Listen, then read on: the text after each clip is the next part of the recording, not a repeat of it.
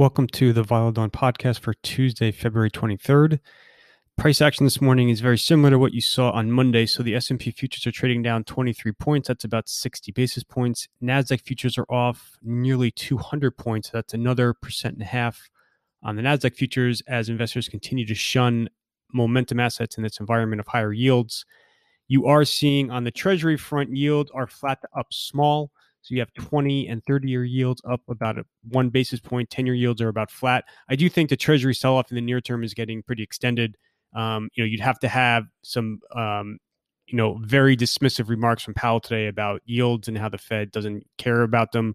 And then you have to have a very firm PCE on Friday, I think, to really cause material incremental weakness in the near term. So I do think that the path of least resistance in Treasuries, at least, is a near-term bounce. I do not think that necessarily means people should dive right back into momentum stocks, though. Treasuries have been coming for sale for the last couple of months. Tech really is only just beginning to crack right now. So obviously it won't be a straight line lower. There will be, rebounds along the way, but tech seems to be in the early stages of a move, whereas Treasuries probably should find some stability in the near term. The European indices are off about 1% overall. You're seeing sharp outperformance in reopening stocks. So anything related to travel, obviously airlines, Amadeus, which is a IT booking, which is a travel-linked tech firm. Some of the real estate companies, et cetera, are all doing very well in Europe. Financials are outperforming as well. Banks and insurers, everything else is pretty much for sale. Tech is getting hit hardest in tech in Europe, similar to what you saw in the U.S. yesterday. Asia was mixed overnight. You had some outperformance in Hong Kong. Mainland China finished off small and Japan was closed. So, a lot of the same themes from Monday that are being discussed this morning, yields moving higher, and then this rotation that you're seeing in the marketplace out of momentum into some of the value cyclical, and then into reopening stocks. In terms of incremental news, there's not a ton. Probably for me, the most important incremental headlines, you just saw some commentary out of UK Airlines. So the UK yesterday outlined a formal reopening schedule. And the airlines, EasyJet and Ryanair, came out this morning and talked about how they saw booking surged back of that guidance as people are beginning to now, set up vacations for when the economy will be reopening.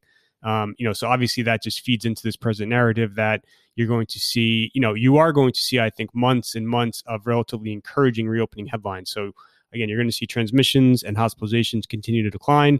The vaccination pace will pick up, and this goes for the U.S. and also around the world. The number of vaccinations will rise. That will be especially the case in the U.S. once Johnson & Johnson hits the market. That Johnson & Johnson should get approved as soon as this Friday, and you're going to see the inoculation pace surge throughout March and April, giving the U.S. possibly herd immunity by the end of April. And so you're going to just see, continued reopening headlines. And you are seeing that as various different local governments around the U.S. lift restrictions. So you saw yesterday, New York City announced that they'll be reopening movie theaters. You had New Jersey announced yesterday that they'll be reopening, some large concert and sports venues. Madison Square Garden today will be hosting people back inside for the first time since the start of the pandemic. So you're going to see a lot of examples of those crossing the tape over the coming months. That will feed into these reopening names.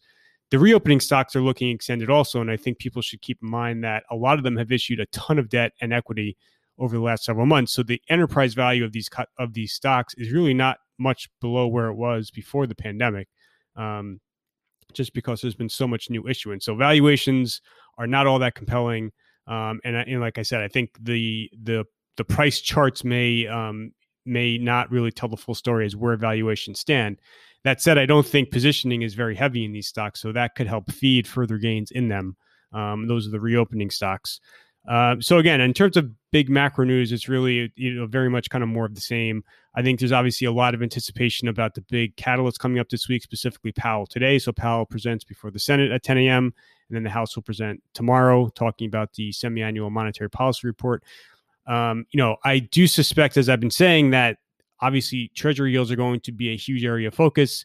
I do think that he will be asked about them, and I think that he will probably echo something similar to what Lagarde at the ECB said yesterday, just that the Fed is watching yields. For the moment, they consider them a healthy reaction to improved macro fundamentals.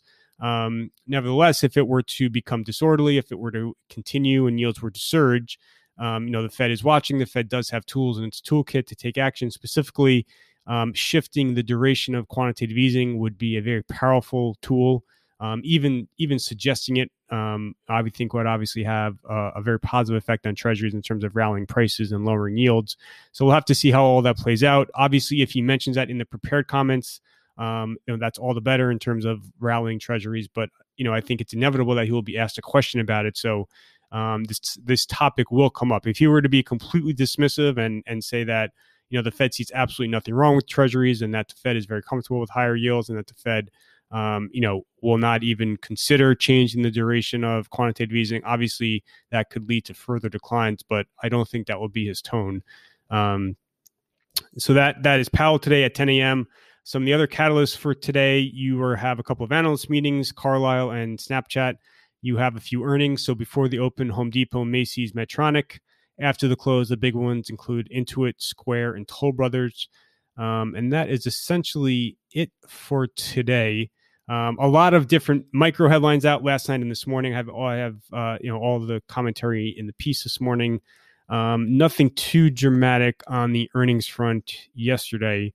So that is essentially everything for today. Thank you for listening.